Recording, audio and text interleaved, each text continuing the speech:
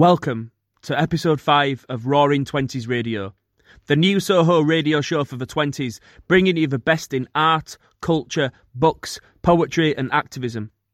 The show is presented by author and poet Selena Godden, arts journalist Amma Rose Abrams, and myself, poet and activist Matt Abbott.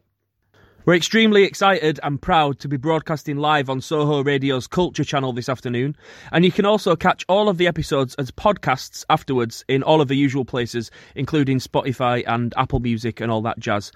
You can find us on Twitter and Instagram. It's at Roaring Twenties Radio, and the 20s is a 20S as opposed to the word. So please follow us, tweet us, get involved, give us your suggestions and your shout-outs, and we'll try and feature as much as we can.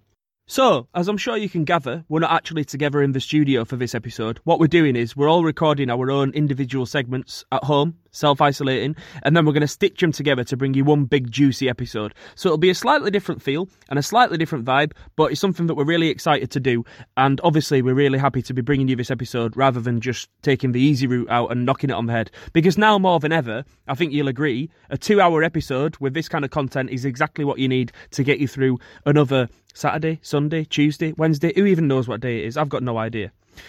So in last month's episode, I gave you a roundup of the spoken word poetry events that I'd selected. And at the time, this was the 14th of March, I did add a caveat that a lot of them might be cancelled, but I did not quite realise where we were at and every single one of them was cancelled. So you might think that it'd be a futile exercise. However, poetry's had a bit of an online revolution since this has happened. So as opposed to me having no gigs to report, I've got even more gigs than usual to report. It's mad. There's like 3 or 4 gigs a night. I'm struggling to keep up with it. You know, normally you'd have, on a Wednesday night, you'd have one in Glasgow, one in Manchester, one in Brighton, whatever. Because they're all online, it's mad. So I'll give you a roundup of the best activities, the best gigs that I've seen online.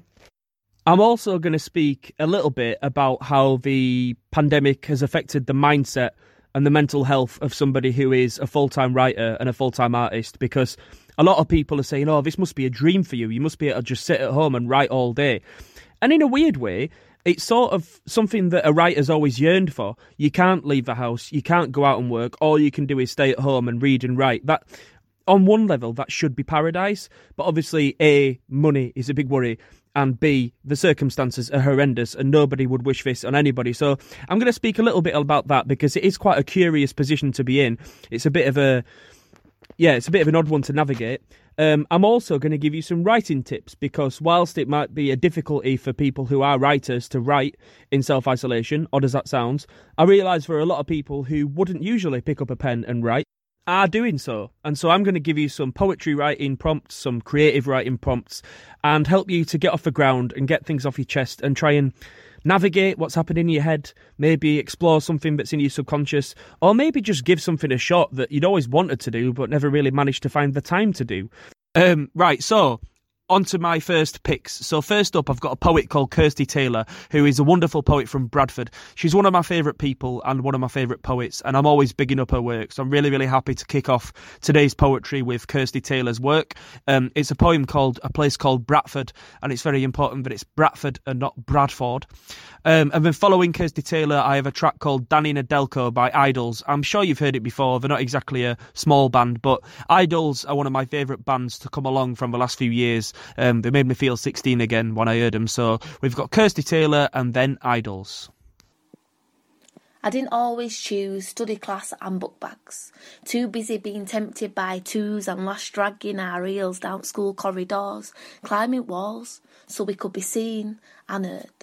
We chose our words carefully, tucked them safe into socks or down our track. Suit yourself, mate, as education wasn't great. For us, art teachers, too much poverty so they couldn't actually teach us. Special measures and Ofsted featured. So they spent the time pulling their hair out and chairs out of walls, busy making unanswered calls, desperately trying to catch our falls. And chasing us when we chose slamming in subways. We chose cider some days, we chose cheek and lip to get our ways. Chatting shit in post-coded tongues, prank calls in phone boxes just for fun. We didn't pretend to be posh, but we sometimes pretended to be happy. Hiding pain and misery up as sleeves, 'cause it wasn't always safe for us to grieve. Kids living lives you wouldn't believe. And getting on with it. I wore earrings and chains just to look hard, but I didn't have an horse tied up in yard. I shot with 2 at a time, mush, or you'd get bad. So I went in by myself. and I chose to come out my own person. This place taught me to take chances and risks. I wouldn't let opportunities go amiss. Where I'm from, you might think there are no doors to be knocked on, no steps to stand on, no cushions to land on. We're told not to hold our breath, 'cause here, love, there's nothing left. Not for you, not for me, but that is something that I choose not to believe. See, everything I chose to be, I can say hand on heart and heart on sleeve, it really was this place called Bradford that made me, me.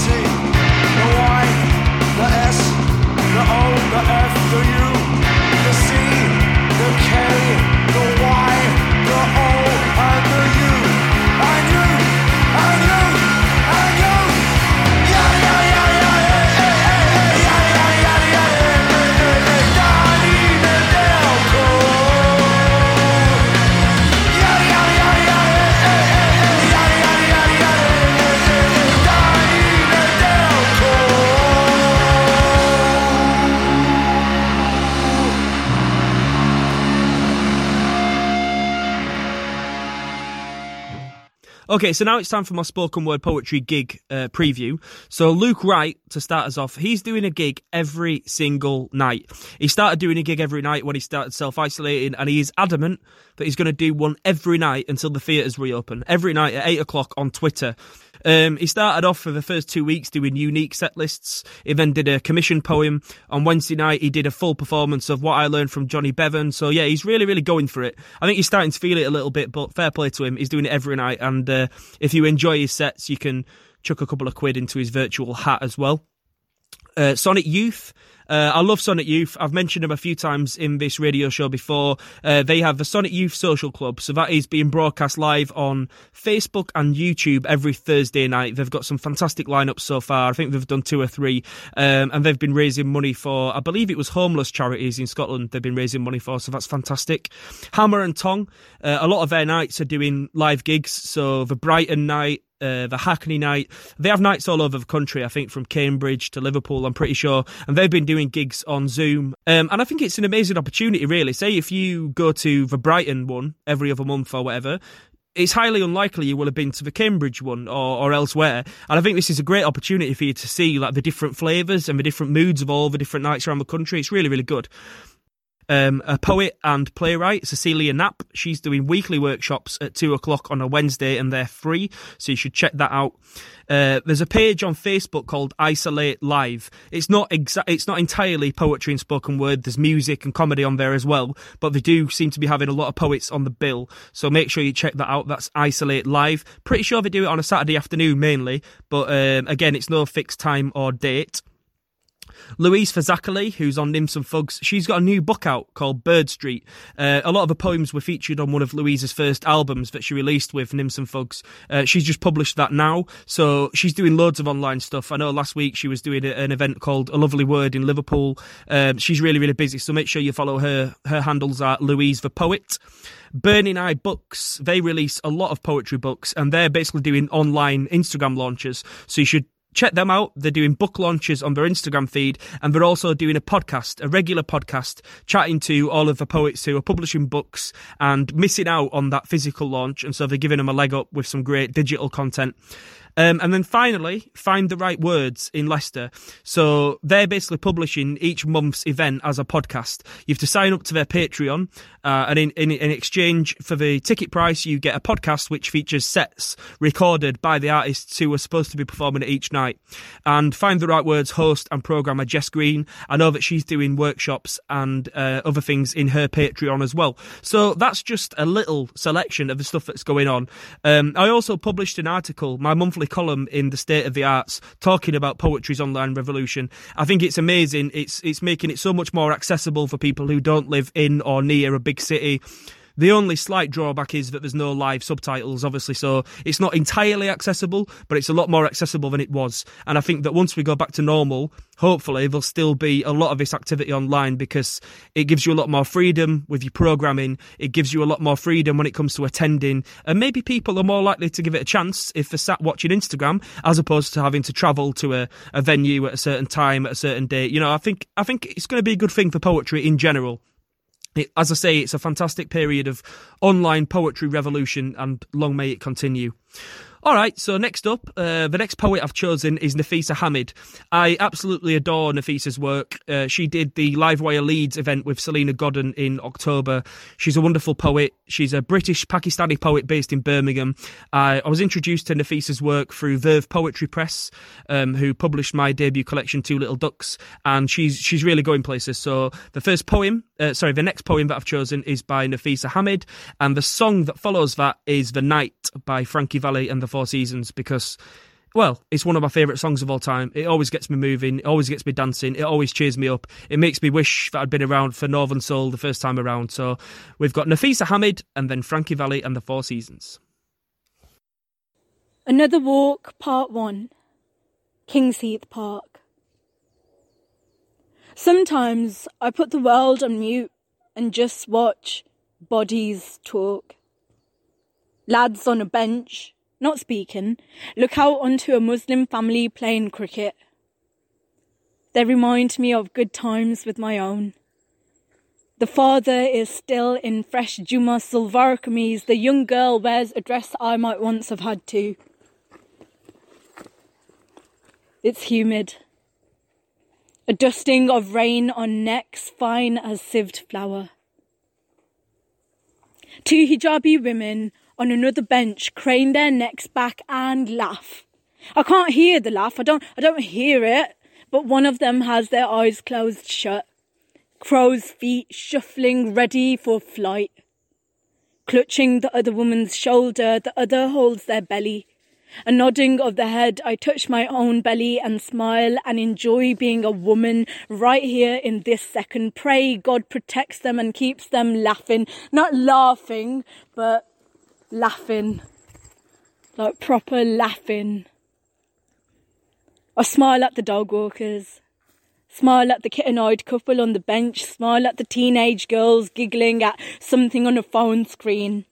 Smile at the woman with the backpack and bright purple hair. Smile at the wife who follows 3 feet behind her husband.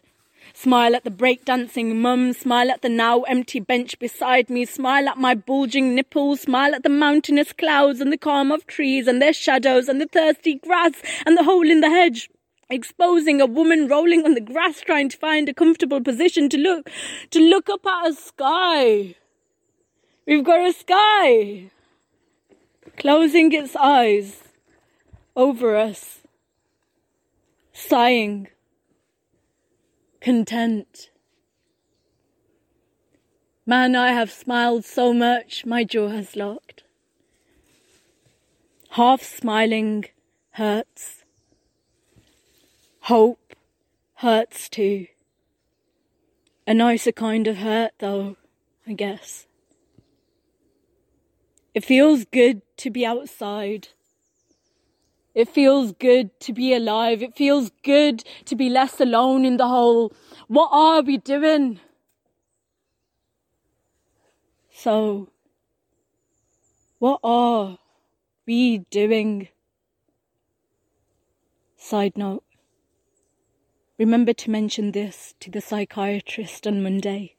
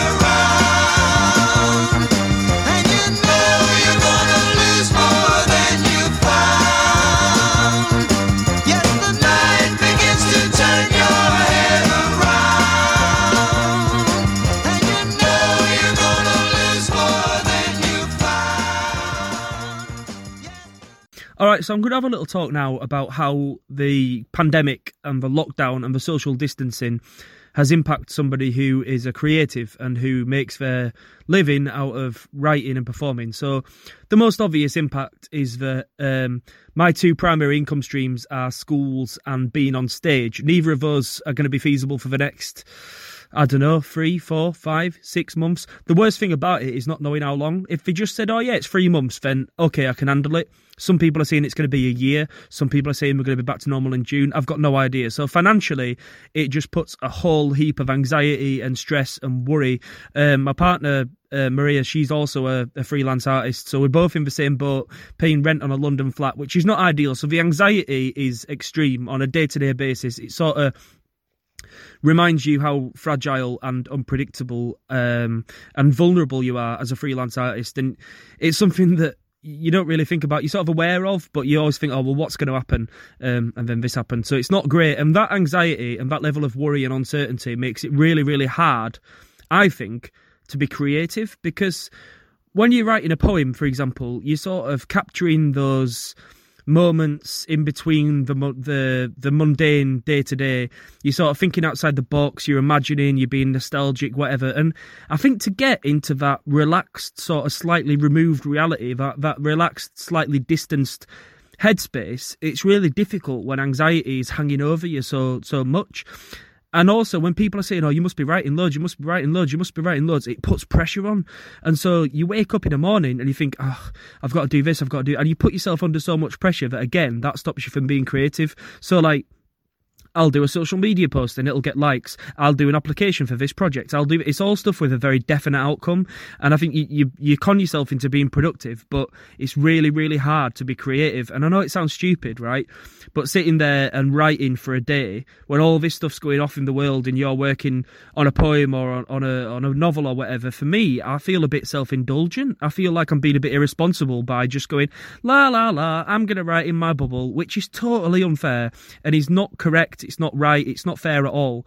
It's just, I think it's just the mindset that you find yourself in when it's such a bizarre experience. And obviously, like, the daily death rate is going up in the hospitals, and you know that there's so many more people dying that aren't in hospitals or that haven't been tested. And so to write, in a way, feels like the least important thing in the world. Whereas I think there's going to be so much beautiful art that comes out of this situation, and people are going to explore themselves a bit more. People are going to be a bit more introverted, and I do think with the time and space that we're being given, there is going to be an awful lot of beautiful art. And it might be that most of it's actually created in the immediate aftermath, with a little bit of distance, with a little bit of reflection. But as a result of this, I think there's going to be a lot of creativity. But, you know, we'll all get through it. Podcasts like this will hopefully help.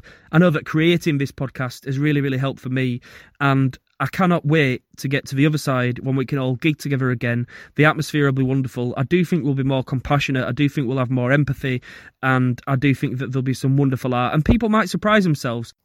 Okay, so the next poet that I've chosen is Ollie O'Neill.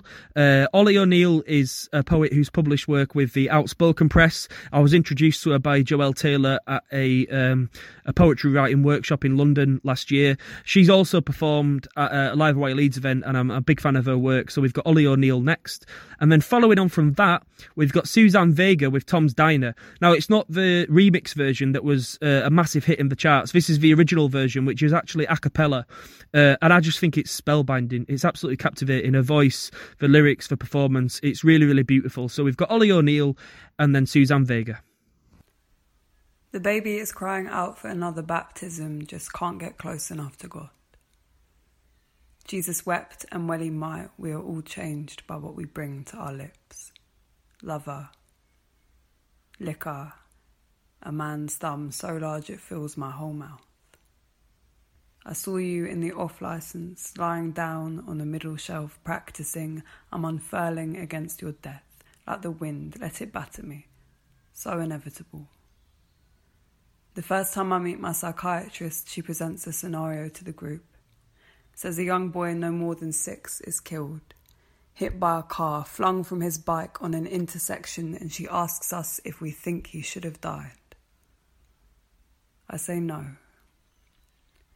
Remember tiny coffins, how I've seen one so small and so precious, a ring box, an occasion, a diamond in reverse back to coal, but she says yes. This was a test. The answer was yes. Some things just happen and we must accept them no matter how distasteful. Ultimately, the boy chose to ride his bike that day. The car was already on its way. I'm remembering my first drink. Was it red wine at the altar or Guinness in your stomach, the two of us bonding, my unborn tongue thick and numb and becoming? I'm accepting the hard swell of your body protecting itself from itself. Know what it is to get dizzy on self-destruction. How often it feels like self-preservation. How long will you last like this?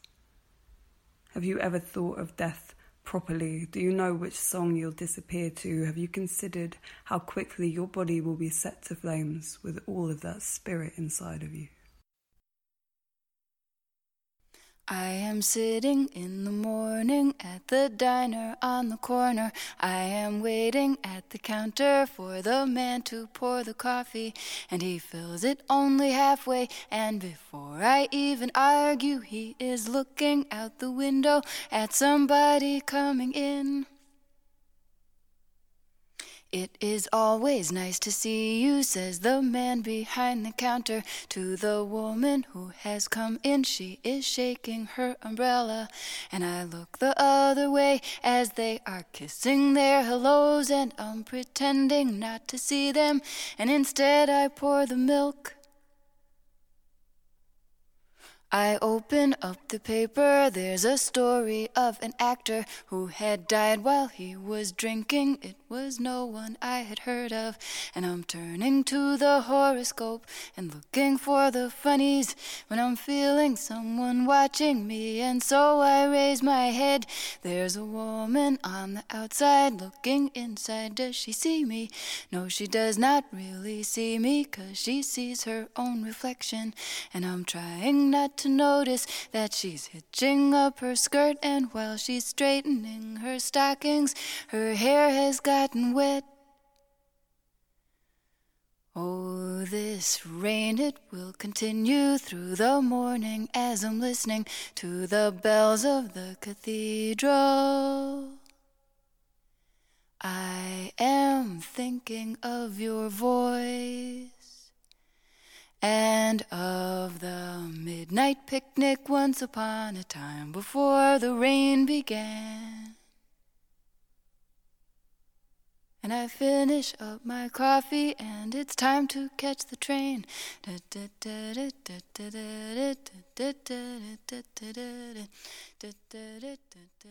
You are listening to episode 5 of Roaring Twenties Radio, a new show for Soho Radio with the best art, culture, books, poetry and activism. You can find us on Twitter and Instagram at Roaring Twenties Radio, and 20s is 20s as opposed to the word. So I've only got about 2 minutes left of chatting. I was paranoid. I was really terrified that I wouldn't manage to fill 40 minutes, and I have done, and it's been a breeze. So thank you for listening to my section. Up next, we've got Selena Godden, and then Amber Rose Abrams is going to close the show. I wanted to leave you with a couple of writing prompts, because even though I said I'm really struggling to access that creative space, I don't think the same applies to most people. So my first writing prompt is very, very basic, but I want you to think about a journey that you've made at some point in your life. It might be a one-off, once-in-a-lifetime journey that you'll always remember, or it might be a daily journey that you used to make. Obviously, journeys are not something we're making right now. So I want you to describe a journey which you've chosen for whatever reason, but I want you to describe it using only the senses, so using sensory ingredients, so thinking about the smells, the sounds, the textures and that sort of thing. I want you to avoid the narrative. Don't say, I went there, then I went there, then I went there. Think about the mode of transport. Think about how you're feeling. You might be really hungry. You might be tired. You might be upset. And think about how the senses are really, really impacting on that journey, and use that to really, really bring it to life. And then the second writing prompt is to write a message to yourself in 6 months' time. Now, I realise that this might go on for longer than 6 months, but let's just imagine that it doesn't. Think about all the things that you will have gained. Think about the things that you will have lost. The things that you might have learnt to appreciate. The things that you might have learnt about yourself or learnt about others, learnt about the people that you're living with. Think about how this will have affected you as a person. You've got through the other side. It might be a message of hope. It might not be. However you want to do it, I want you to write a message to yourself now.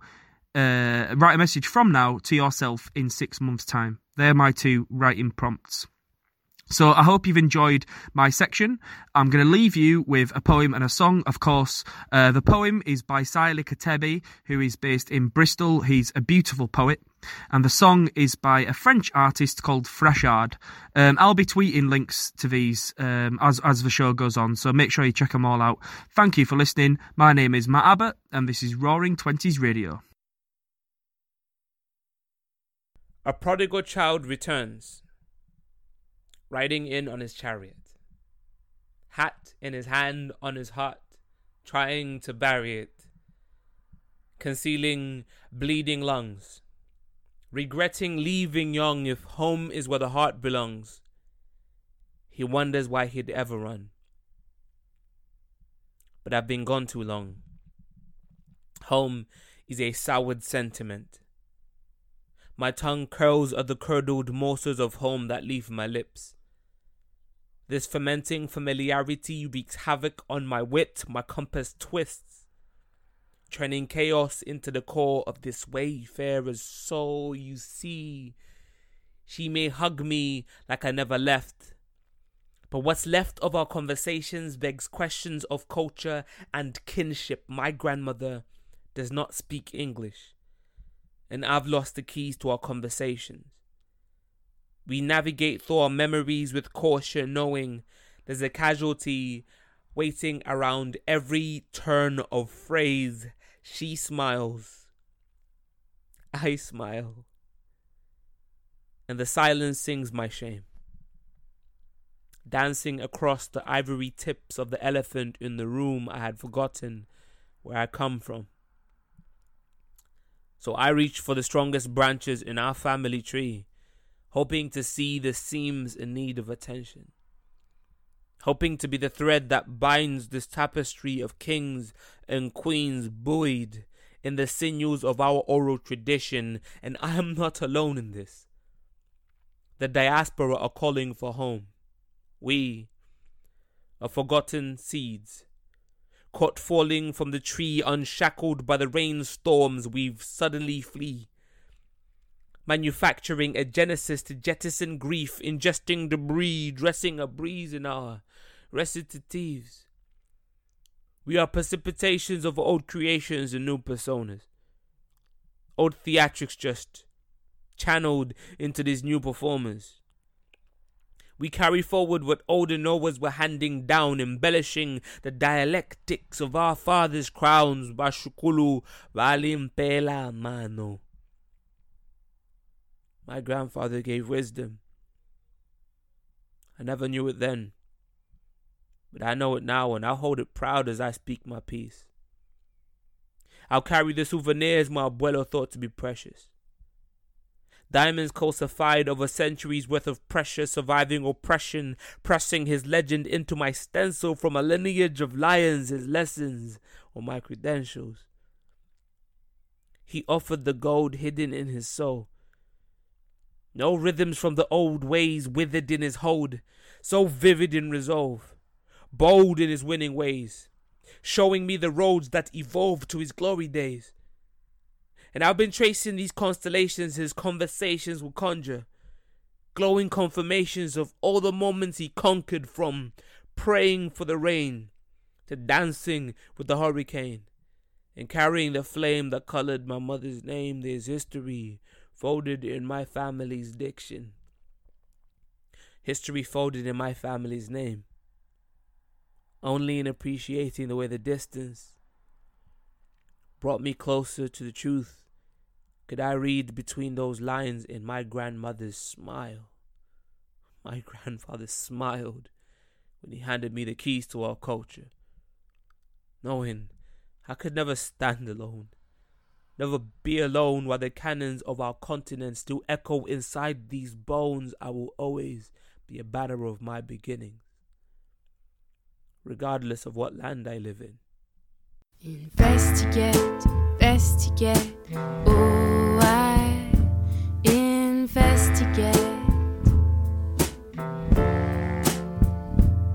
You won't see me when I'm gumshoeing. When I'm not smoking, I'm gum chewing. I follow your every movement. Call me my lieutenant. Investigate, investigate.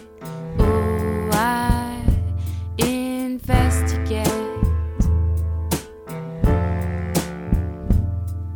I tittle tattle, pretend to lose, just to be able to find more clues. If you're a swindler or a crook, I will play it by the book.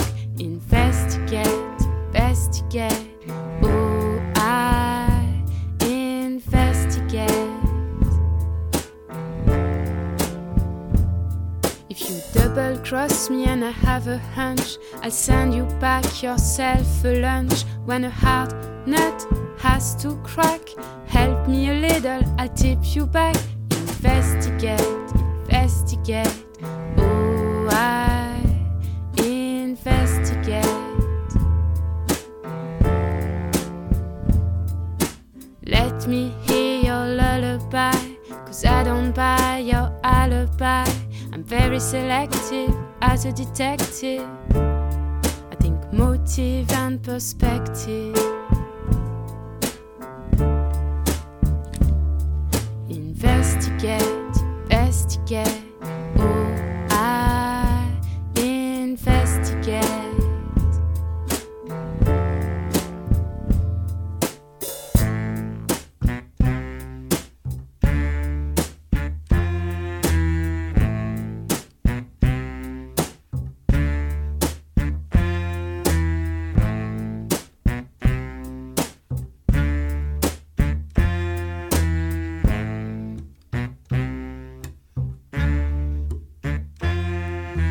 Tell me about your love life, I'll give you good advice. My lips are sealed with red wax, I'm not gonna tell them even if they ask. Investigate, investigate. Oh, I investigate. You think murder is my favorite crime because it's different every time. I have to tell you, it's not true. I just guess who loves who. Investigate, investigate. Oh, I investigate.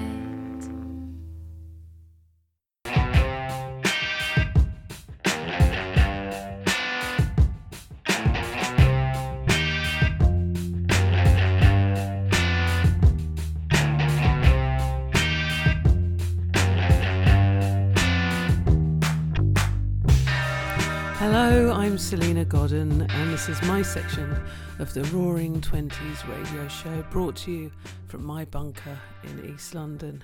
How are you all doing out there?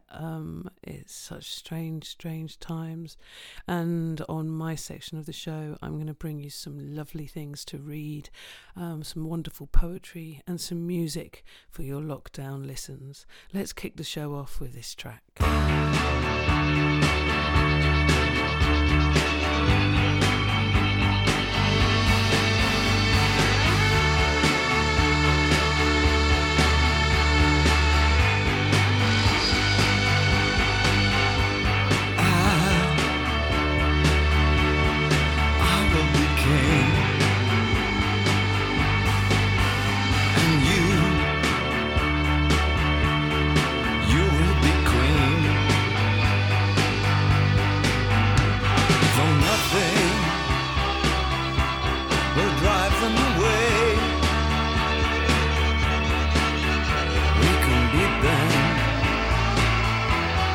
Just for one day,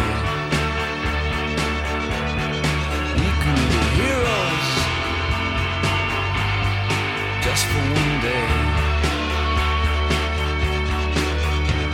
and you can be me, and I'll drink all the time. 'Cause we're lovers, and that is a fact. Yes, we're lovers, and that is that. Though nothing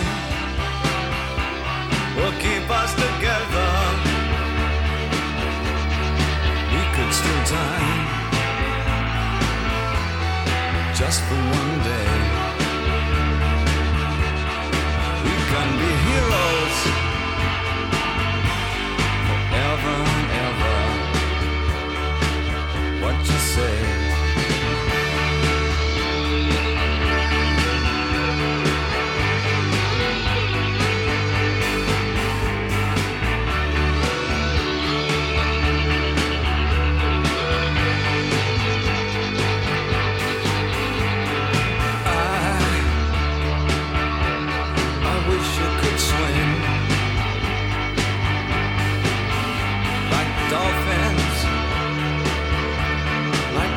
Can swing.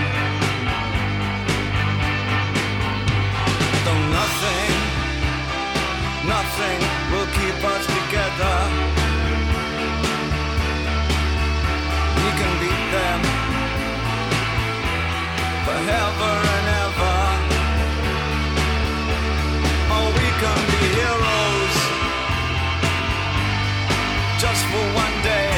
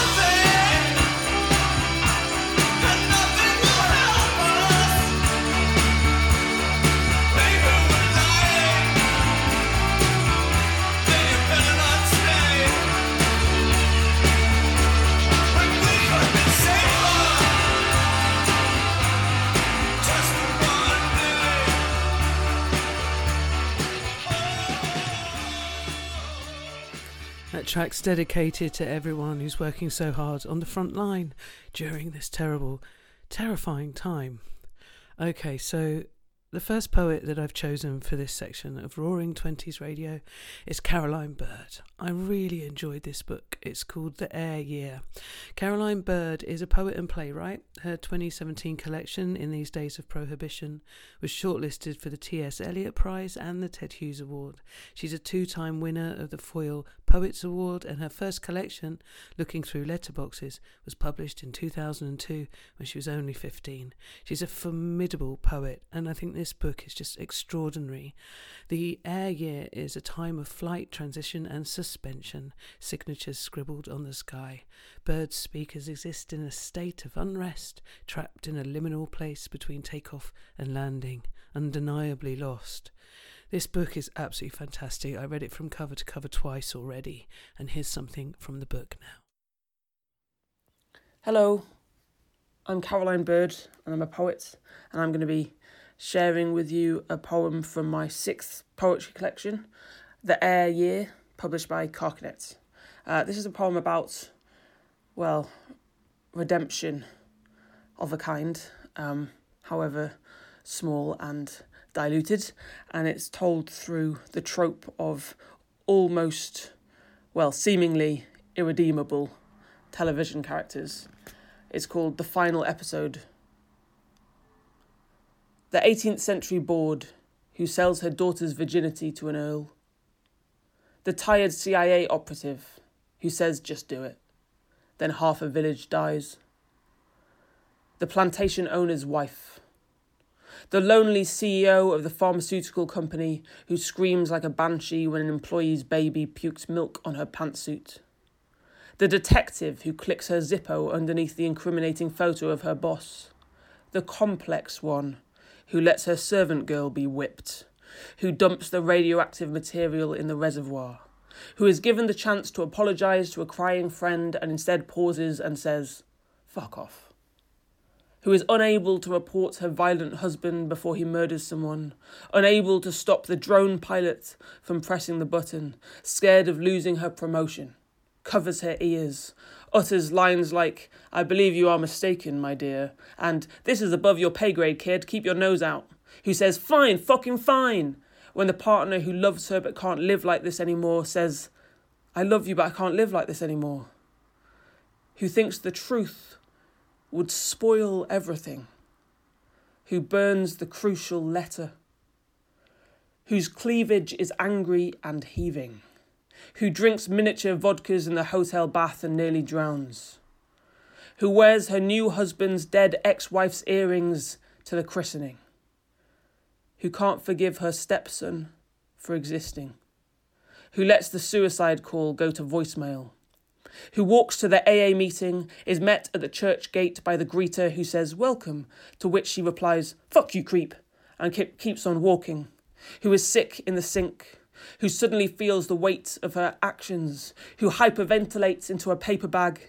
who splashes water on her face in a public bathroom, glares at the mirror and says, "Wise up," who knows her narrative arc is peaking, knows there's goodness in her somewhere. The viewers have glimpsed it in close-ups and now they're halfway through the final episode and she's got 22 minutes to wrangle a denouement. Fall on her dagger, hand over the list, clear her spiritual debt in a single payment. Look at her, standing on your porch step, holding out her heart like an injured bird, and begging you to ruin her. Y'all pushing, you're pushing. Just relax. You're pushing it. It'll go up by itself. Don't put nothing in it unless you feel it. Let's do it again, please.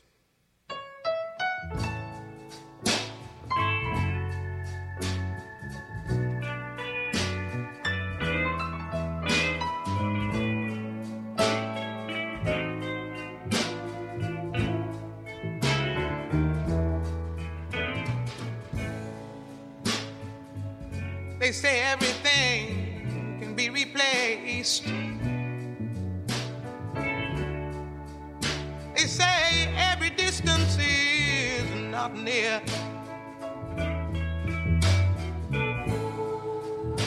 So I remember every face of every man who put me here. I see my life come shining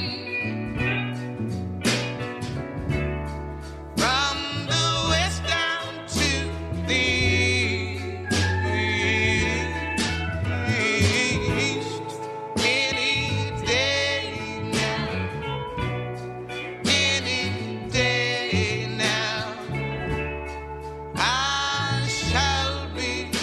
released.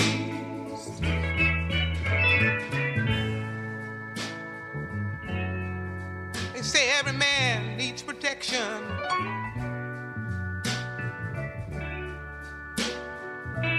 They say every man must fall. So I swear I see my reflection somewhere inside these walls. I see my life come shining from the west down to the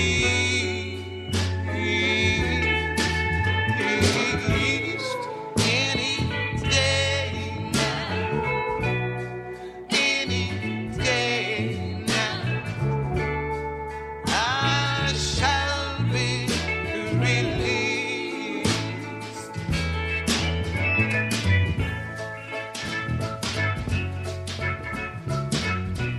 Yonder stands a man in this lonely crowd, man who says he's not to blame. All day long I hear him hollering so loud, just crying out that he's not to blame. I see my life come shining from the west down to the east. Any day now, any day now, I shall be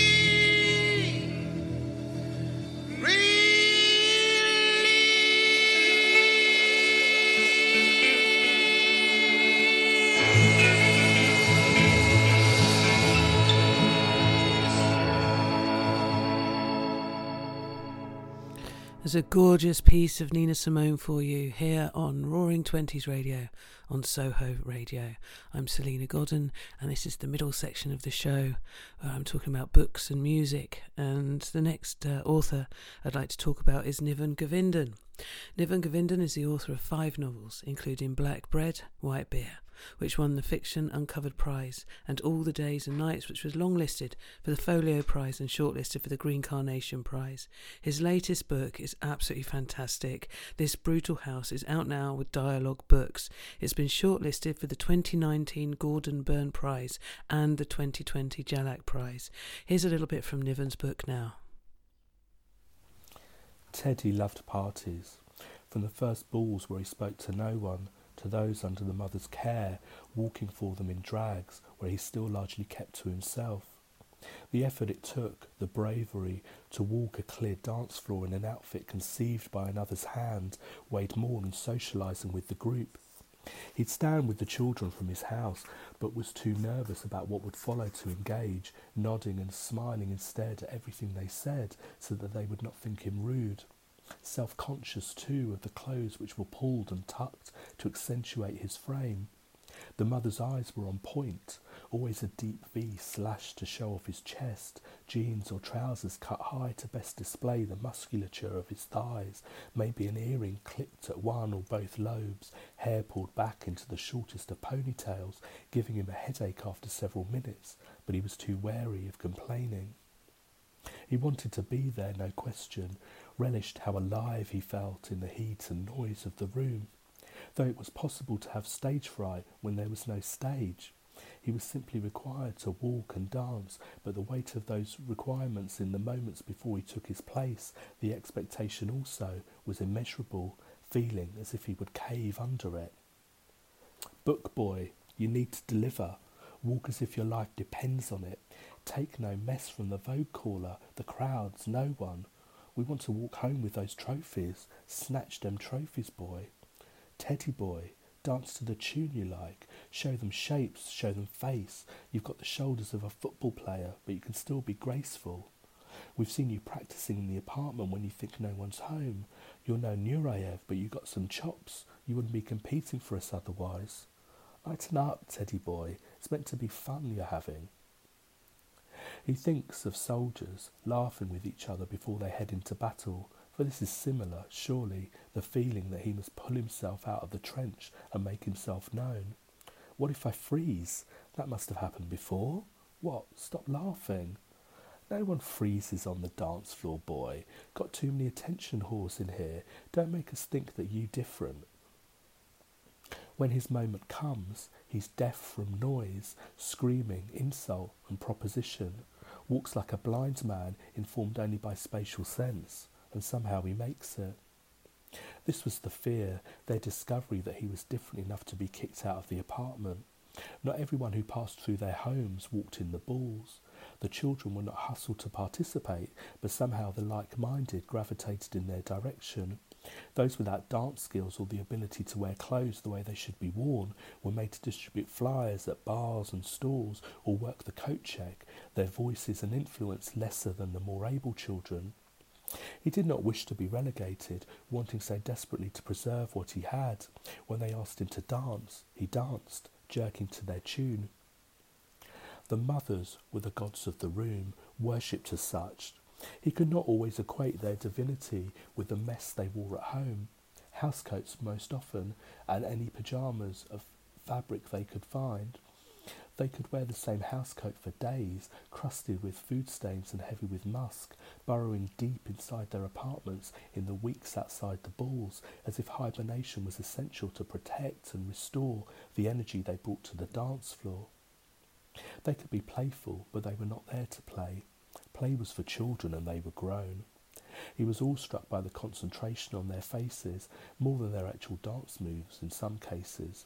The moves slayed, but their intensity was the greatest revelation, how their voguing aesthetic married with the music, how instinctual each pose looked as they moved from one to another. How well thought out against the draping of fabric across their shoulders or around necks, how the tossing of a ponytail or wig was a move in itself, a riff of voguing poses centred around a plait and a house beat, all of it graceful, all of it inspired, feeding off the crowd's energy and noise, and yet somehow moving independently from it, feet planted in an alternative universe. Grandma's hands clapped in church on Sunday morning. Grandma's hand played a tambourine so well. Grandma's hand used to issue out a warning. She'd say, Billy, don't you run so fast. Might fall on a piece of glass. Might be snakes there in that grass. Grandma's hand. Grandma's hand soothed the local unwed mother. Grandma's hand used to ache sometimes and swell. Grandma's hand used to lift her face and tell her, she'd say, baby, Grandma, understand that you really love that man. Put yourself in Jesus' hands. Grandma's hand. Grandma's hand used to hand me a piece of candy. Grandma's hand picked me up each time I fell. Grandma's hand, boy, they really came in handy. She'd say, Matty, don't you whip that boy. What you wanna spank him for? He didn't drop no apple core, but I don't have Grandma anymore. If I get to heaven, I'll look for Grandma's hand.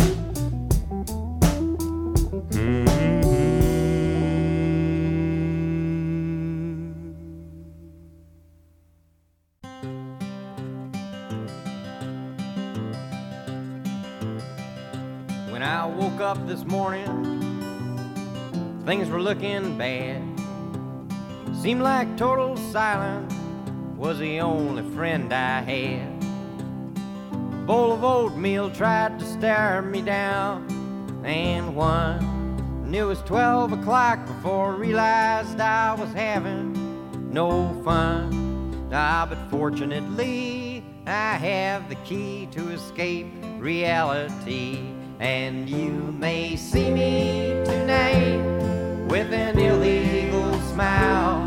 It don't cost very much, but it lasts a long while. Won't you please tell the man I didn't kill anyone? No, I'm just trying to have me some fun.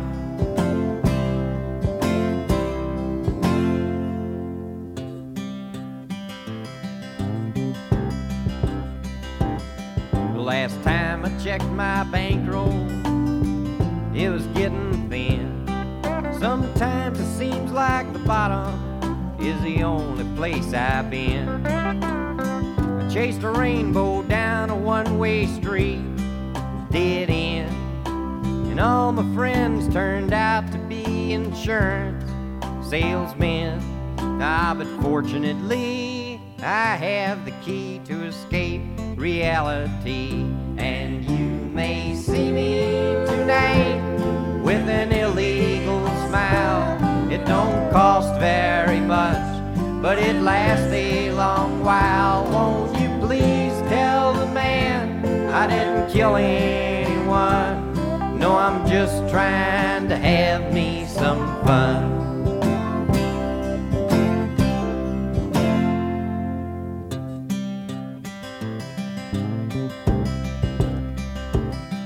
Well, I sat down in my closet with all my overalls, trying to get away from all the ears inside my wall. I dreamed the police heard everything I thought. What then? Well, I went to court and the judge's name was Hoffman. But fortunately, I have the key to escape reality. And you may see me tonight with an illegal smile. It don't cost very much, but it lasts a long while. Won't you please tell the man I didn't kill anyone? No, I'm just trying to have me some fun. Well done, hot dog bun, my sister's a nun. You're tuned in to Roaring Twenties Radio on Soho Radio.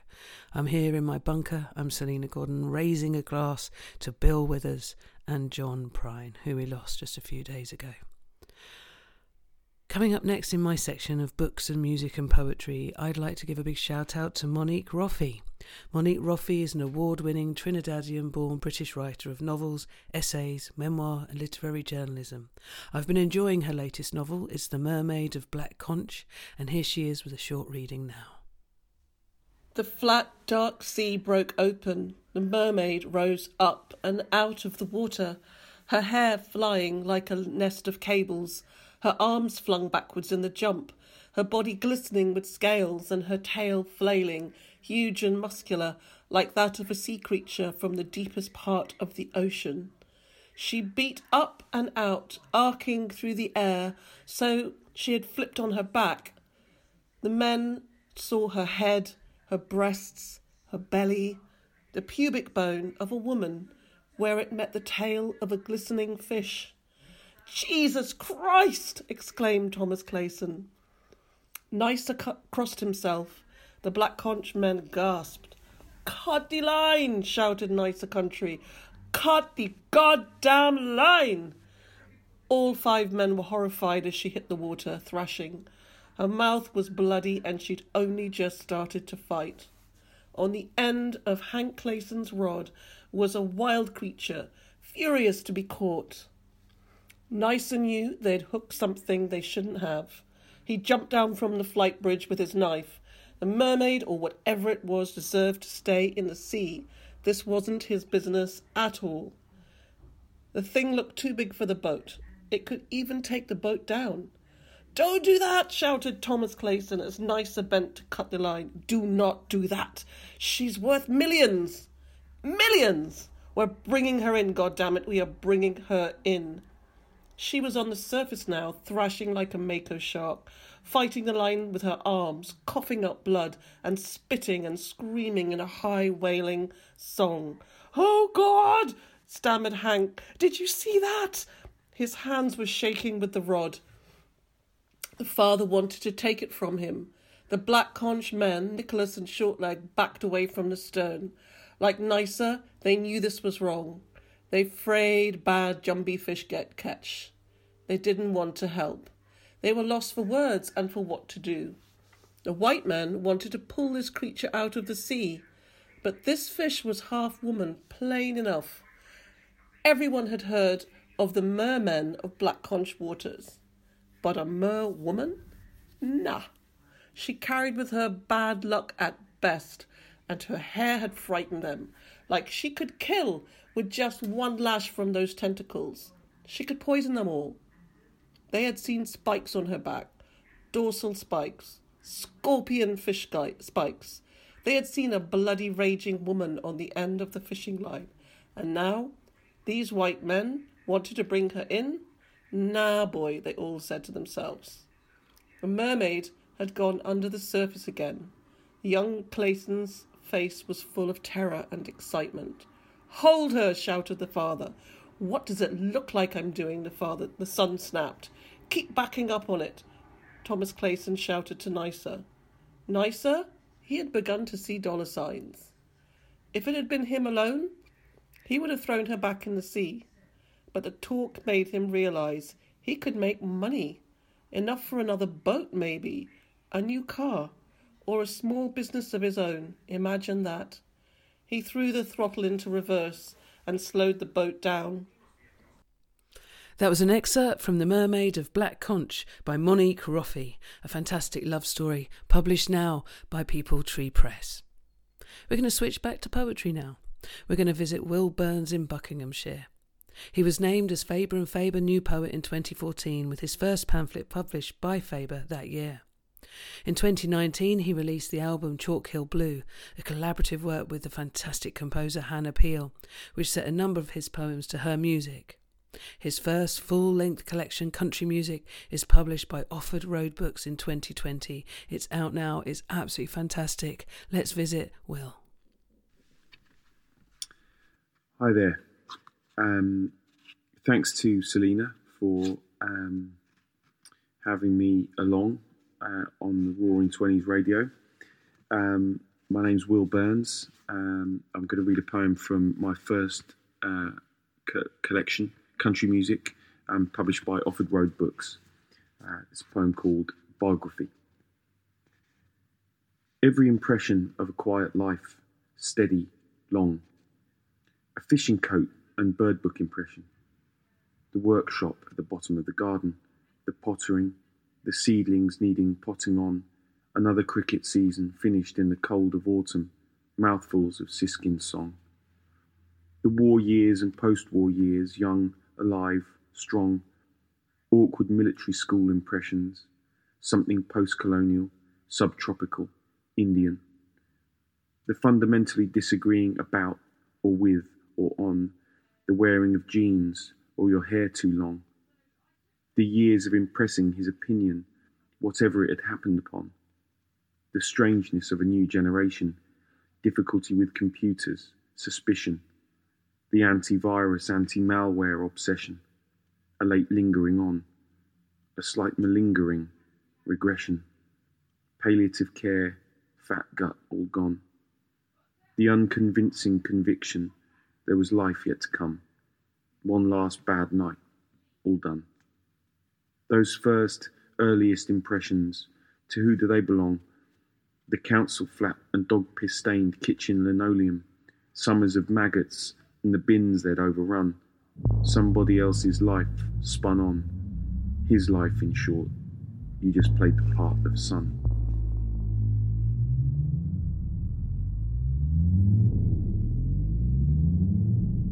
Out of doors. We knew sunup as mosquito time, playing itself out in a damp wood, and the madness, really, of a dawn chorus being taped.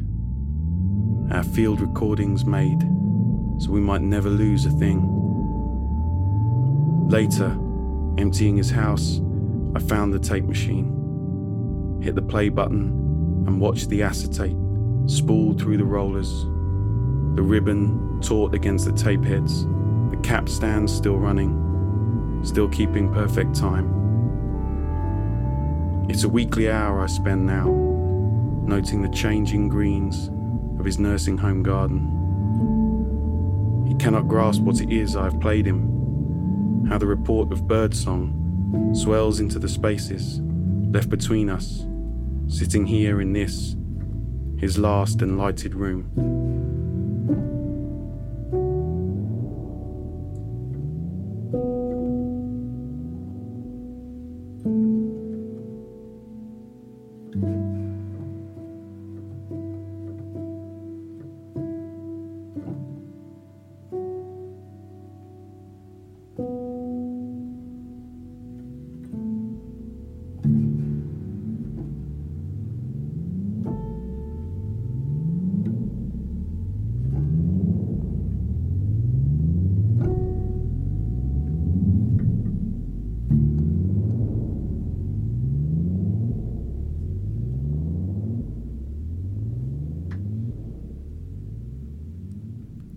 So we had a double helping there from Will Burns. He was reading from his new full collection, Country Music, which is published by Offord Road Books.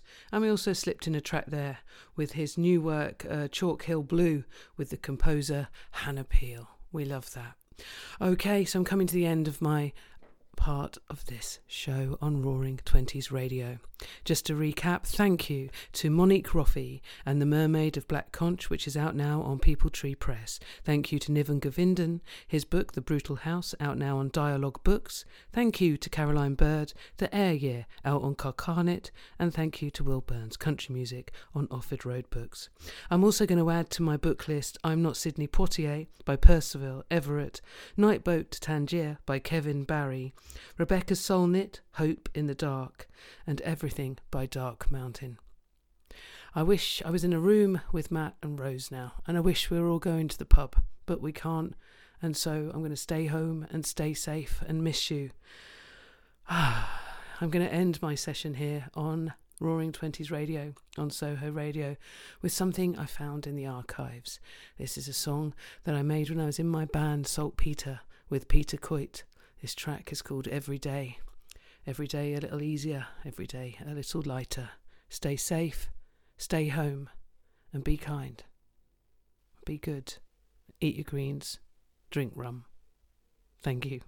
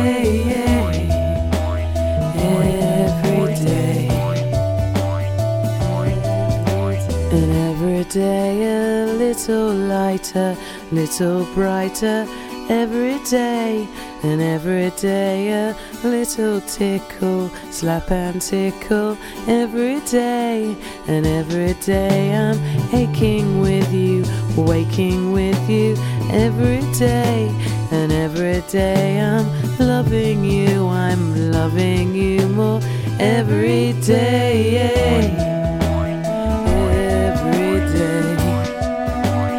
Every day, every day, every day, every day,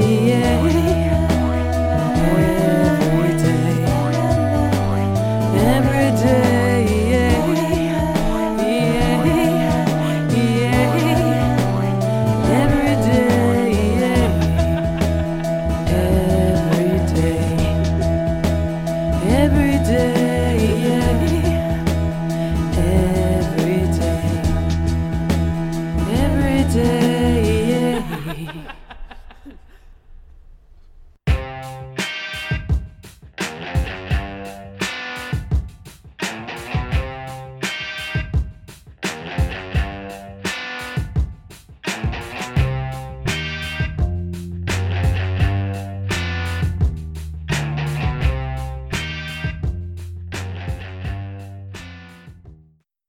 It's very difficult to keep the line between the past and the present. You know what I mean?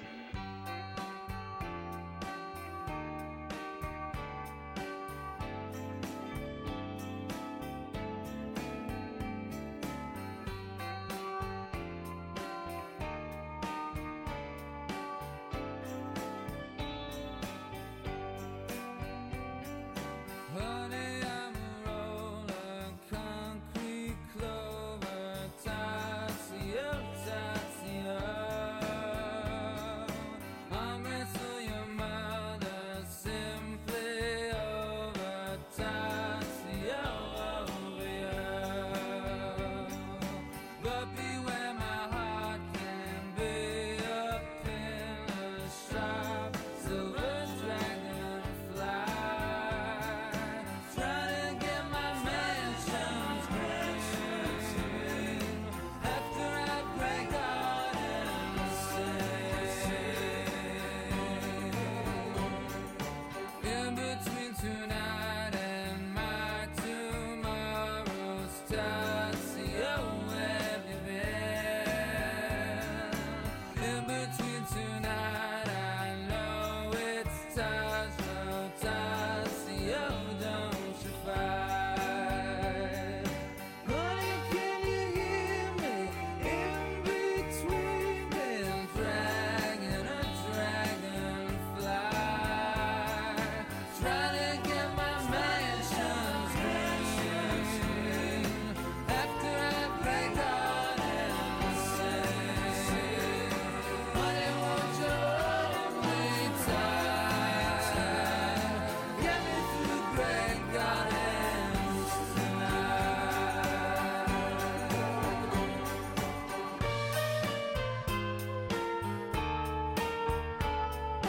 Tatsia, Tatsia.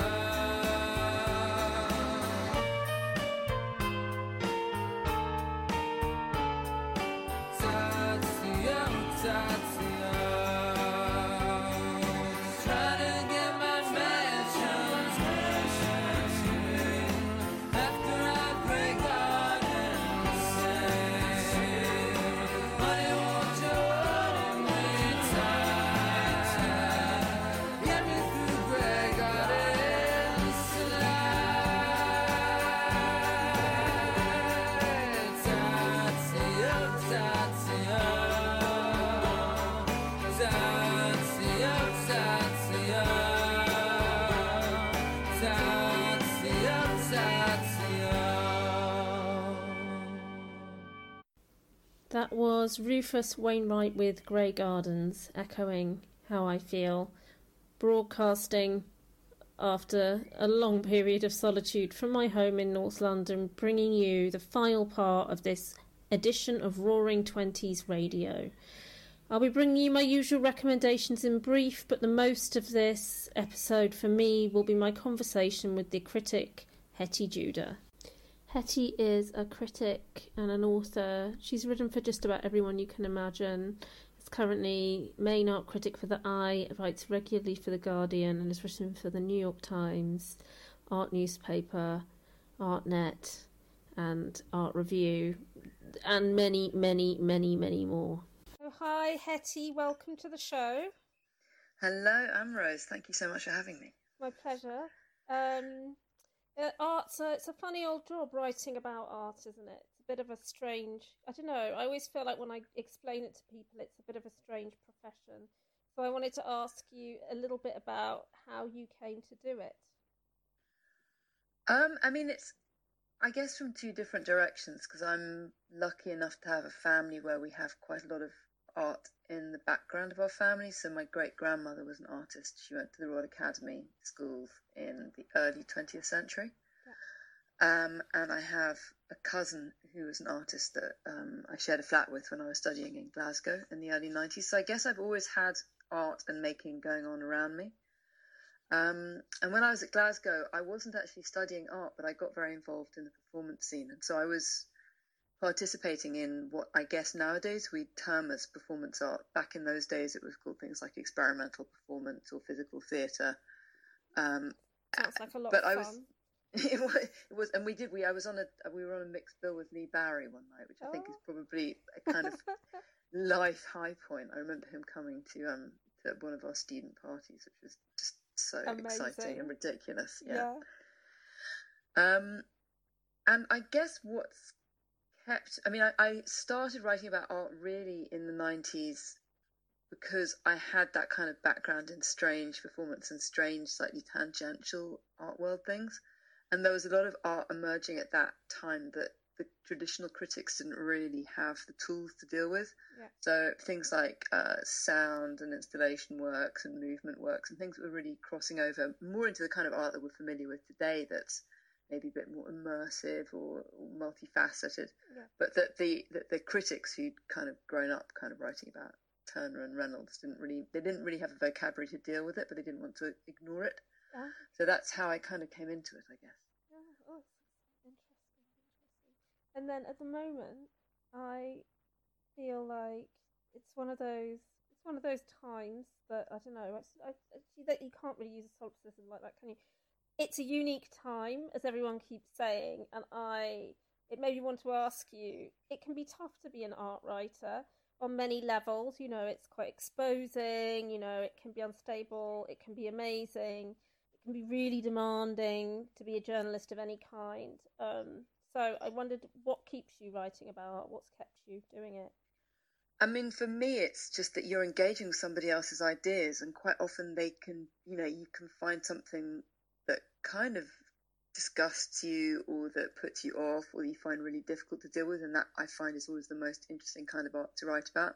It was quite interesting. I interviewed Jerry Saltz, actually, another art critic, last week, and he's just written a book called How to Be an Artist, but really it's him kind of talking about, a lot of it's talking about his life, and there's this great bit in the book where he has a double page spread that's completely red, and the headline is "Know What You Hate," and underneath he writes, "It's probably you."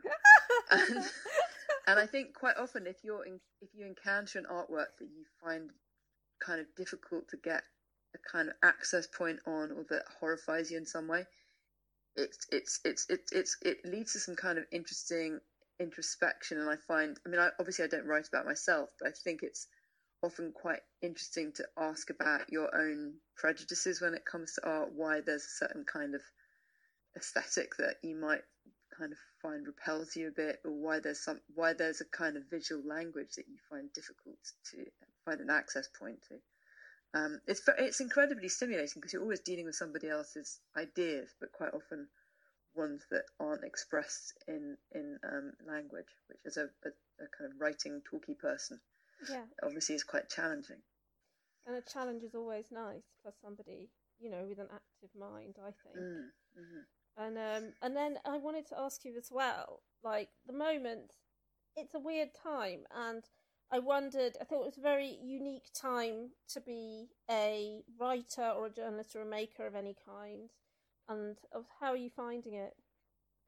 I mean, just on a really technical day-to-day point, I'm finding it really difficult to get anything commissioned. I think all of the publications have kind of gone onto some kind of, kind of pared down format. Yeah. And it's kind of this disgusting thing where we all realise that we're very reliant on advertising revenue. Yeah. And because there aren't any exhibitions, there aren't adverts going into the magazines, the newspapers, so there's less page space, so things aren't getting commissioned. So, I mean, from a very technical level, it's a bit sobering because you really realise that we're just filling in the space between the adverts that are actually keeping the whole thing going along. I don't know, I kind of veer widely between two opposing points, one of which is, when I was speaking to Jerry Saltz, and he's going, art thrives in this kind of situation. Art's always been made in these cramped spaces with all of life happening around it, and we shouldn't be so precious about wanting to have, quiet and special time and space to be creative in. If you're going to be creative, this is a great moment. And another part of me that thinks that actually we're all a bit shaken and traumatized, and why should we be facing this undue pressure to be incredibly creative at this moment where actually we kind of just feel like hiding under blankets and eating mashed potatoes. Yes, exactly. And I think there's something about this because it is global that I think a lot of when you're summing up the age or you're summing up a kind of crisis, it's always on a national level, and I think that's to do with identity, either as a foreigner or as somebody who's grown up in a place, a citizen, and you can kind of use that to create, an overview. But when it's global, I think it's almost too much.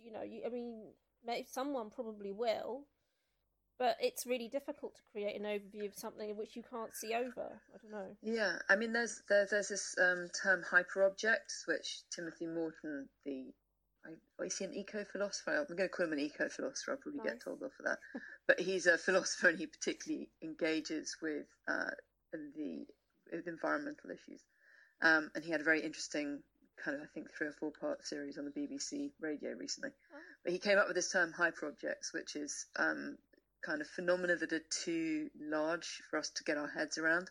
So things like global warming being one of them. And I think a global pandemic, I think, is probably quite a good, a good example of a hyperobject. It's just to kind of get our heads around the death on that scale, sickness on that scale, the need for, the resource of caring on that scale. It's something that's kind of too big for us to process, and particularly since we're even more isolated than we've ever been. But that we're here in our little home cells.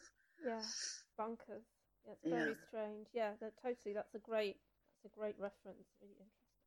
And I wanted to ask you, moving on from that, I wanted to talk to you a little bit about, it's about being out in the world in a way, Art London, your book that came out last year, and I wanted to ask you, it must be strange thinking back, because it must have involved going to so many places and walking and soaking up the city, but how did it come about? How did you start that project?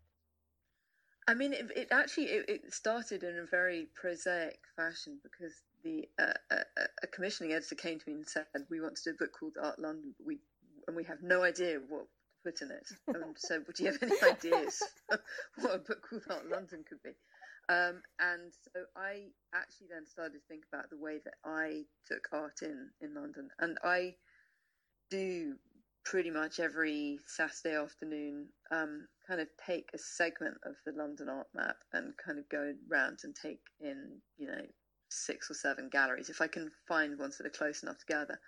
And I thought that was quite a manageable way of putting together a book. So the idea that you would actually be on foot, that you could walk around a neighbourhood and you could find galleries that were obvious and galleries that were perhaps less obvious. And then I also wanted to put some historic context into it, and also suggest a kind of mapping of the city that showed that art didn't just happen in Mayfair, although a lot does happen in Mayfair. Yeah. And that art wasn't just, the kind of art with a capital A that we think of as that kind of, big art, historical art. There was all kinds of other art going on, and all kinds of other art has always been made in the city that wasn't necessarily as celebrated or as well known. So I wanted to create a very kind of plural vision of art in London. But I mean, as you say, I kind of now think of the book as a strange artifact, and I'm wondering when we come out of this how many of those galleries are still going to be there. Yeah, it's really very odd and very sobering, actually. Yeah, well, I thank God that you documented it, put it down on paper. It is sobering, the idea that not only are we going to be emerging in a few months to, you know, a kind of changed society in some ways, but actually there's lots of things to do with work, I think, in a lot of industries, and our local, even down to your local cafe, your local laundrette, lots of things might be gone, altered. It's really strange. It's like it is a post-apocalyptic, literally, kind of potentially, but nobody really knows. It's kind of just like everyone's kind of holding their breath, and I don't really think that people have taken on board how much things potentially could change.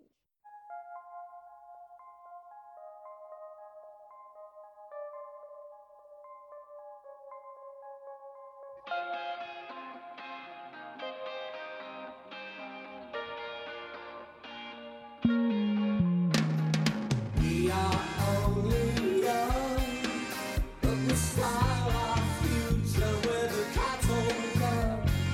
We are idle rich, told a smile for tomorrow with a picture on it. 'Cause when the firelight shines like a cup shut pile with inside the politics and premonition fire, and we'll move like we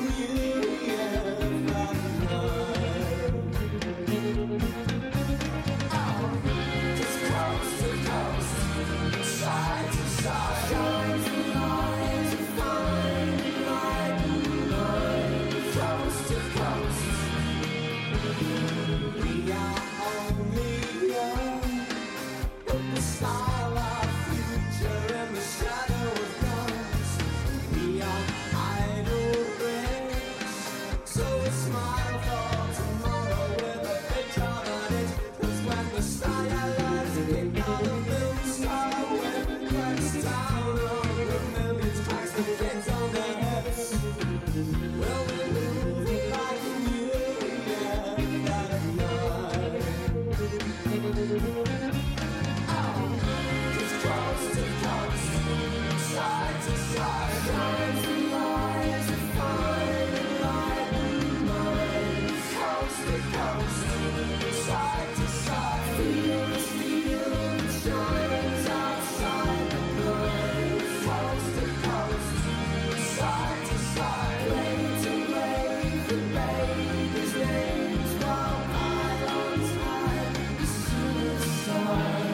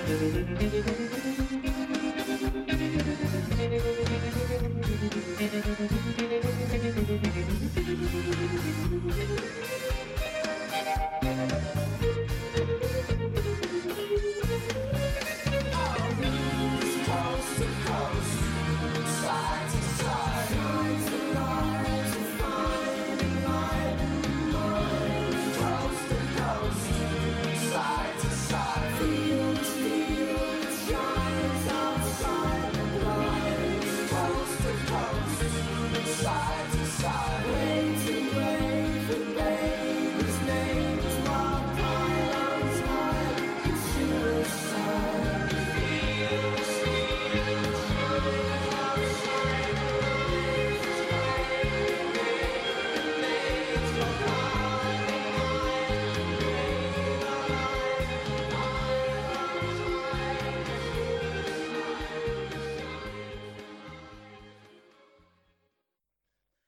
Yeah, I mean, it's really interesting because one of the last features that I was researching before everything shut down, and I never got to write the feature because it seemed like an inappropriate time to write about it, was to do with art and the environment.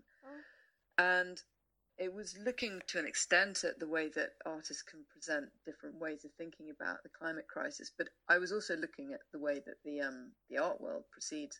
And I interviewed Frances Morris, the director of Tate Modern, and she was quite outspoken about how unsustainable she sees what she at that point saw the kind of current model of the art world as being, not simply in terms of the way that we travel, but in terms of this kind of the way that we judge the success of an institution. So, you know, if an institution's doing well, it's meant to be year on year getting bigger and bigger audiences. Yeah. It's meant to be working towards having larger exhibiting space. It's meant to be acquiring more. It's meant to be, you know, so it's meant to be this continuous model of growth. Yeah. And she says, one of the things that keeps me awake at night is that I imagine that future generations will look back on our acquisition strategy today with the same horror that the current generation looks back on the way that we represented, the way that colonialism was represented, the way that women were represented. You know, it was that that it's going to actually be seen as something disgusting in the way that we're behaving at the moment, disgusting and short-sighted and destructive. And I think there was already this feeling that the art world was slightly on this kind of crazy acceleration, and something needed to happen, and suddenly something has happened, and I wonder how it will come out the other end. Yeah, it's really. I'm curious to see how it comes out. And I think this idea that bigger is better, the moment just hearing you talk in that way made me think, oh my God, that sounds so basic. It sounds like an obsolete idea. Yeah, just that bigger is better, bigger, more money, larger. It's just kind of, it seems so incredibly basic. I don't know that's not a good idea, that there is not an infinite amount of space. In any direction. It just seems weird. Well, it's because we judge the success of museums in the same way that we judge the success of a supermarket chain, and so we need to find new ways of evaluating things. You know, is this a good exhibition because it brought in hundreds of thousands of people, or is this a good exhibition because it promoted new scholarship on an artist, or it brought new audiences in, or it said something, or it was important in some other way? You know, we need to start. I mean, maybe that's why we're important. You know, maybe, you know, as art writers, we need to find new ways of allowing these things to be evaluated. Yeah, that's the job. Yeah, you're right. Anyway, that's very self-congratulatory. Yes, yeah. But you know, if you don't give it to yourself, who's going to give it to you? So yeah, exactly. But I wanted to ask you, just going back to Art London briefly, what was you live in London, you're very much a London person. So was there any kind of wonderful surprise that you found in researching and writing the book? Yes, there was. I mean, it was full of surprises, and there's nothing like doing a really big piece of research to realise how little how little I knew anyway. Maybe you'd have a different experience. But I found spaces I hadn't known. I found kind of relationships between artists I hadn't known. I got to see. I'd never been to the Notre Dame de France, you know, the Jean Cocteau murals before. I mean, that was amazing, and they're quite well known. And just kind of also diving slightly more into, you know, the history of people I kind of knew about tangentially but didn't know that well, like Gwen John and her contemporaries at the Slade School. And just making connections between people. It was and I found lots of galleries that I didn't know as well. That's amazing. And it's because, as you say, it's always what I love about kind of any creative community is that it's just so layered that you pull back a layer and you'll always find another layer, and there can be threads that you follow and they'll take you to the most surprising places, or just a tiny place, a place that doesn't have a profile, maybe isn't looking to have one, but it's been it's ignited something which has found its way into something more mainstream. And what was lovely as well is that it was a lot of it was based on conversations with people. I'd chat to people and they'd tell me about things I didn't know about. Yeah. And at the risk of embarrassing you, obviously there's the Cascady Centre in that, and which your father was involved in founding, and which I found out about by talking with you. Oh, that's nice. You know, and that was one of the lovely things about researching the book, that everybody I spoke with, you know, kind of like, oh, do you know about this? And sometimes they'd be brilliant and fascinating, and I, you know, really was delighted to include them. And other times they were like obscure, or, you know, but there were some things that didn't make it in. You know, I think Phila de Barlo told me about a performance that Marcel Brodthaus did on Speaker's Corner, and I couldn't find any record of it anywhere. But apparently, when she was studying, she heard about it. Oh. But so I love that conversational aspect of the research as well. Yeah, that's fascinating. Well, now I think we're going to hear a little bit you reading from Art London. I'm going to read a few of the short biographies from my book Art London. The McLaren Ross Circuit. In the early war-wrecked decades of the 20th century, it was to Fitzrovia that London's bohemia came to drink, plot, argue, talk and flirt, but mainly drink.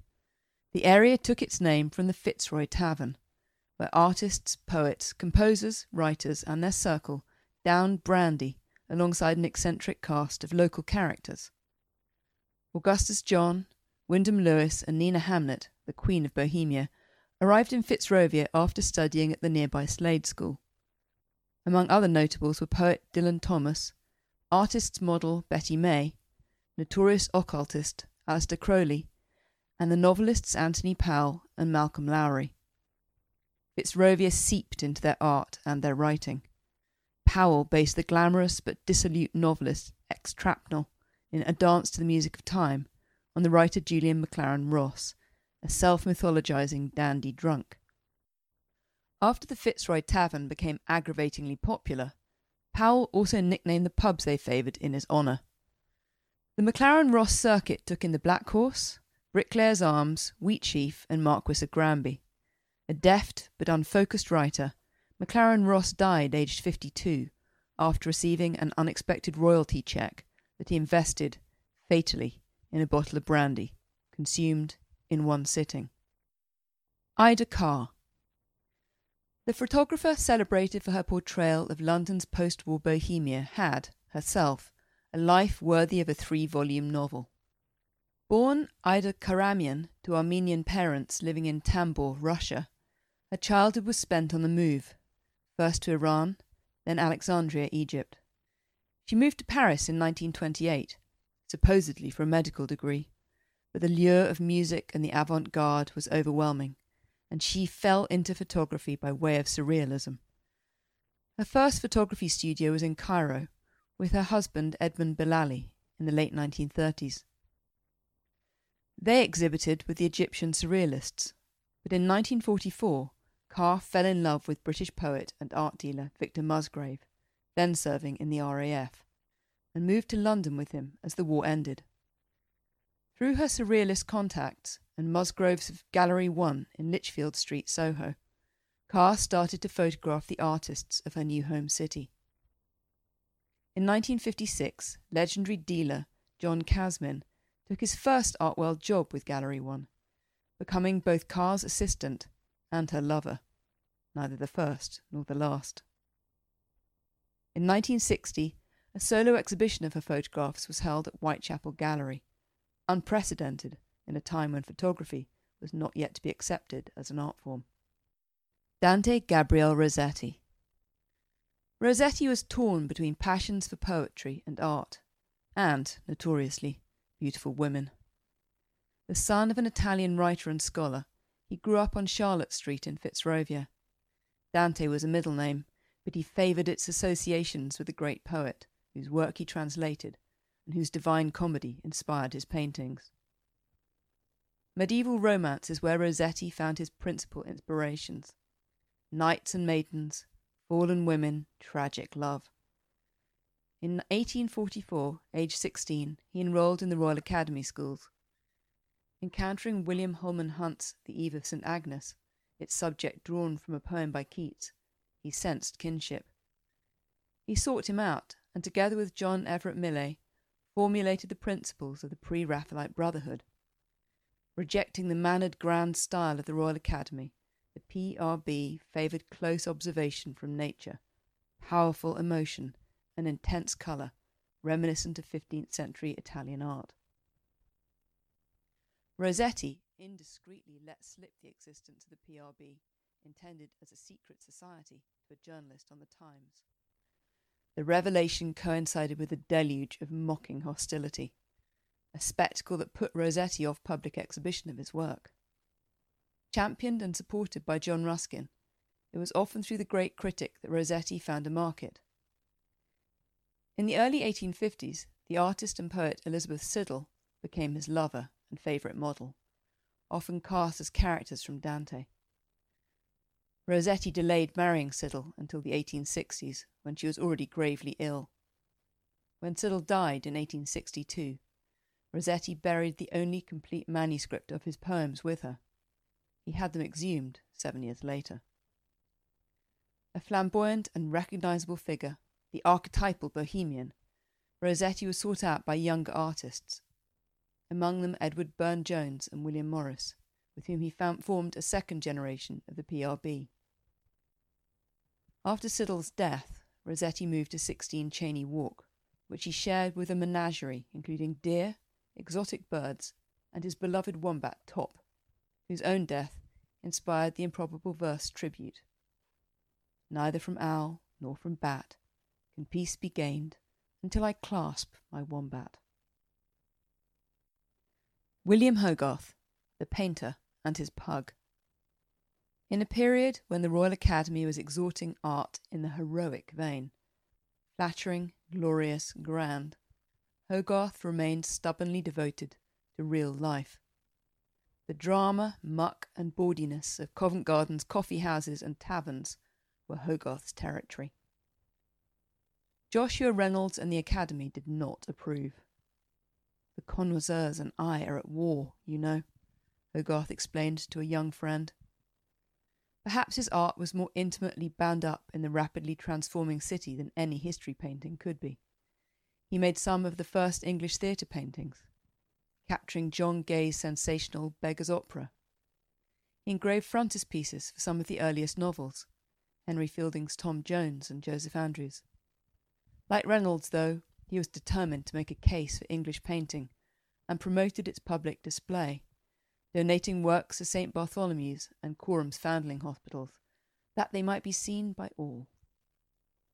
Printmaking was flourishing in London, as a growing middle class emerged with the wherewithal to purchase decorative luxuries for the home. Engravings of Hogarth's popular Moral series, A Harlot's Progress, A Rake's Progress, and Marriage à la Mode, were sold on subscription. The moral quality of such narrative works permitted the inclusion of compromising details relating to the venal, sexual, and alcoholic debauch of their protagonists, and one imagines Hogarth did so with wicked relish. Hogarth's self-portrait with his beloved dog Trump, the painter and his pug, beautifully encapsulates this balance between exquisite care and vulgar delight. Hogarth appears in a portrait within a portrait, alert but insouciant, in a silk dressing gown and velvet cap. His oval canvas is propped up on volumes by great dramatic storytellers and wits, Shakespeare, Swift, and Milton. To the left, his palette carries the line of beauty, a serpentine curve that underpins his theory of aesthetics. To the right sits Trump, ears cocked lopsidedly, eyes cynically hangdog, tongue protruding lasciviously from his mouth. There's no fooling this dog. He sees everything from the ground up. That was Hetty reading from Art London, and now more of our conversation, this time about her new book on Frida Kahlo. Reading the book, I felt like I was learning so much about the historical context, as you mentioned, and it made me think. I really felt like it was, as much as it was a book about her, it was a book about politics, what it was like to be living amongst the politics in Mexico and in the United States at that time. What drew you to this kind of thread? I think it was partly, she and Diego were very, very politically involved, and I think that more than anything really shaped their career. And you have them living in the United States for quite a long period, and part of the reason for that is because of the shifting political tide in Mexico and the fact that they couldn't perhaps get work at a certain point, or that they were being kind of bitched about by other communists who said they were accepting commissions from gringo capitalists. I mean, politics was a huge part of her life. She met Diego through her membership of the Communist Party as a young woman. And when she became very ill towards the end of her life, and she was pretty much bedridden, the thing that she became very fervent about was wanting to be a good communist and worrying about the fact that as an artist she wasn't useful to the cause. Her last public appearance was at a political demonstration. And alongside all of the artwork that she and Diego were making, they were doing an enormous amount of quite active political work. They were working with refugees, they were working with labour organisations, they were making sure that people had money, making sure people had could get home to their families when they needed to. So it was a large part of her life, and so I think it was important to give a sense of the context in which that was happening. It's like real grassroots activism there. Yeah. And the other thing that struck me, which you also touched on, was the amount of physical pain that she endured throughout her life, and the kind of, and how it, she's this, at once she's this strong, no, people aren't, singular, but I got this impression of this kind of like amazingly charismatic, intelligent, talented, strong, vivacious person. At the same time, somebody who maybe had their power taken away in different ways, in ways which must have been quite difficult to deal with as a person with that personality. Yeah, I think it must have been so frustrating because all of the things that she wanted to do became difficult to her. Even as a very young woman, when she was first in San Francisco and she wanted to walk through the city, and she was getting these, because she'd had polio as a child, she was getting terrible ulceration on her foot, and so it was very, very painful to walk.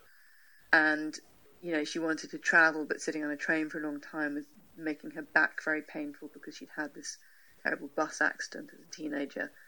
And there's a bit in it where she's just started a relationship with the American sculptor Isamu Noguchi, and he talks about going with her to bars and to nightclubs, and he said she loved to dance. She wanted to do everything that she couldn't do.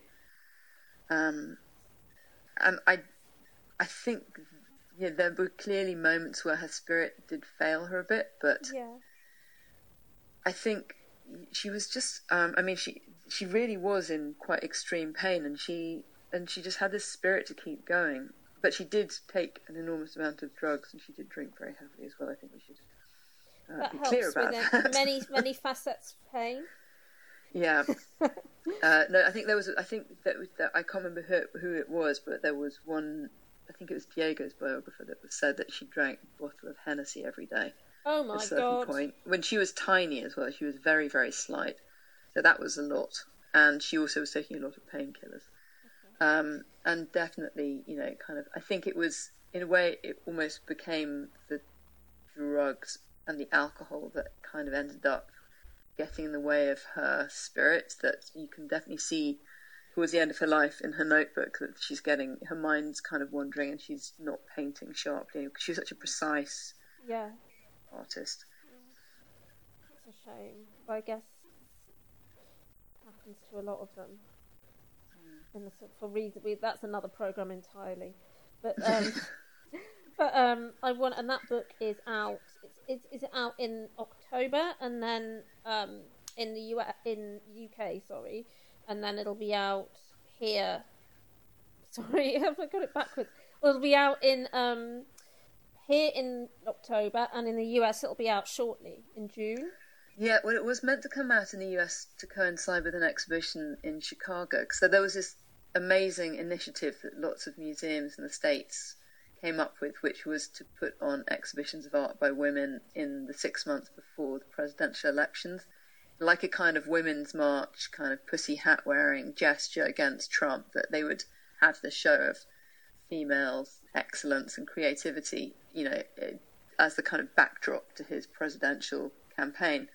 So all of these museums programmed shows, one of which was Frida in Chicago. Whether that will still go ahead, who knows? But it would be nice to imagine it might. Yes. But yes, so it comes out in June to coincide with that. And that was Hetty Judah, who joined me earlier today over the phone. In terms of art to see this month, if you want to see it, you've got to go online, because as we all know, it's all closed.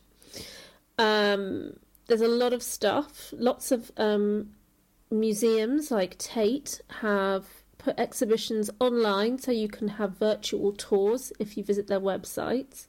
I would check most major museums are doing that internationally as well, so that's a great opportunity to have a look around some international collections. Big galleries like Hauser and Wirth and Sadie Coles are putting amazing content online. Hauser got their Louise Bourgeois exhibition online, and Sadie Coles have got a wonderful, crazy AI-related work called Geomancer by the artist Lawrence Leck on their website, and there's a sequel coming up. Theatres are also broadcasting performances either via YouTube or on their websites. For example, I think the National Theatre's broadcasting, and the Royal Albert Hall is doing a series of gigs, which should be wonderful. Even though it's so hard in these environments that we're in, our homes, but not as we know them, I'm really looking forward to what people make and do during this time, although maybe it's also just an opportunity to take a well-earned rest. Well, this has been Roaring Twenties Radio, the Bunker Sessions. I'm Emma Rose. You've also heard from Matt Abbott and then Selena Godden. Thank you for tuning in. Looking forward to next month, and I'm looking forward to seeing all of you, some of you, at some point in the future. Thanks so much. This is Pink Moon.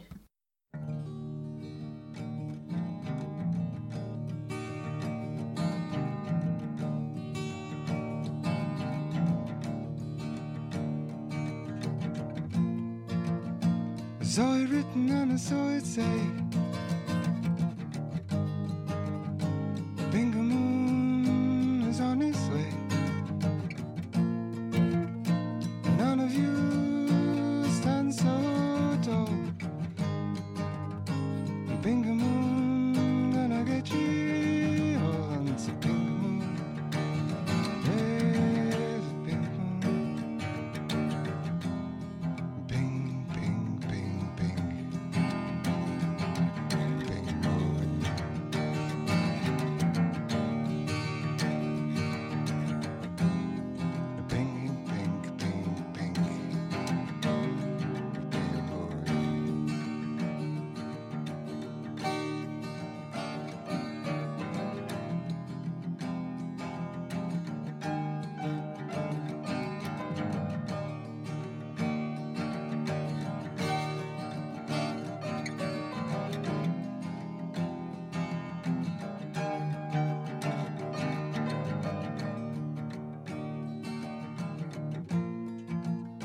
Saw it written and I saw it say, Bingo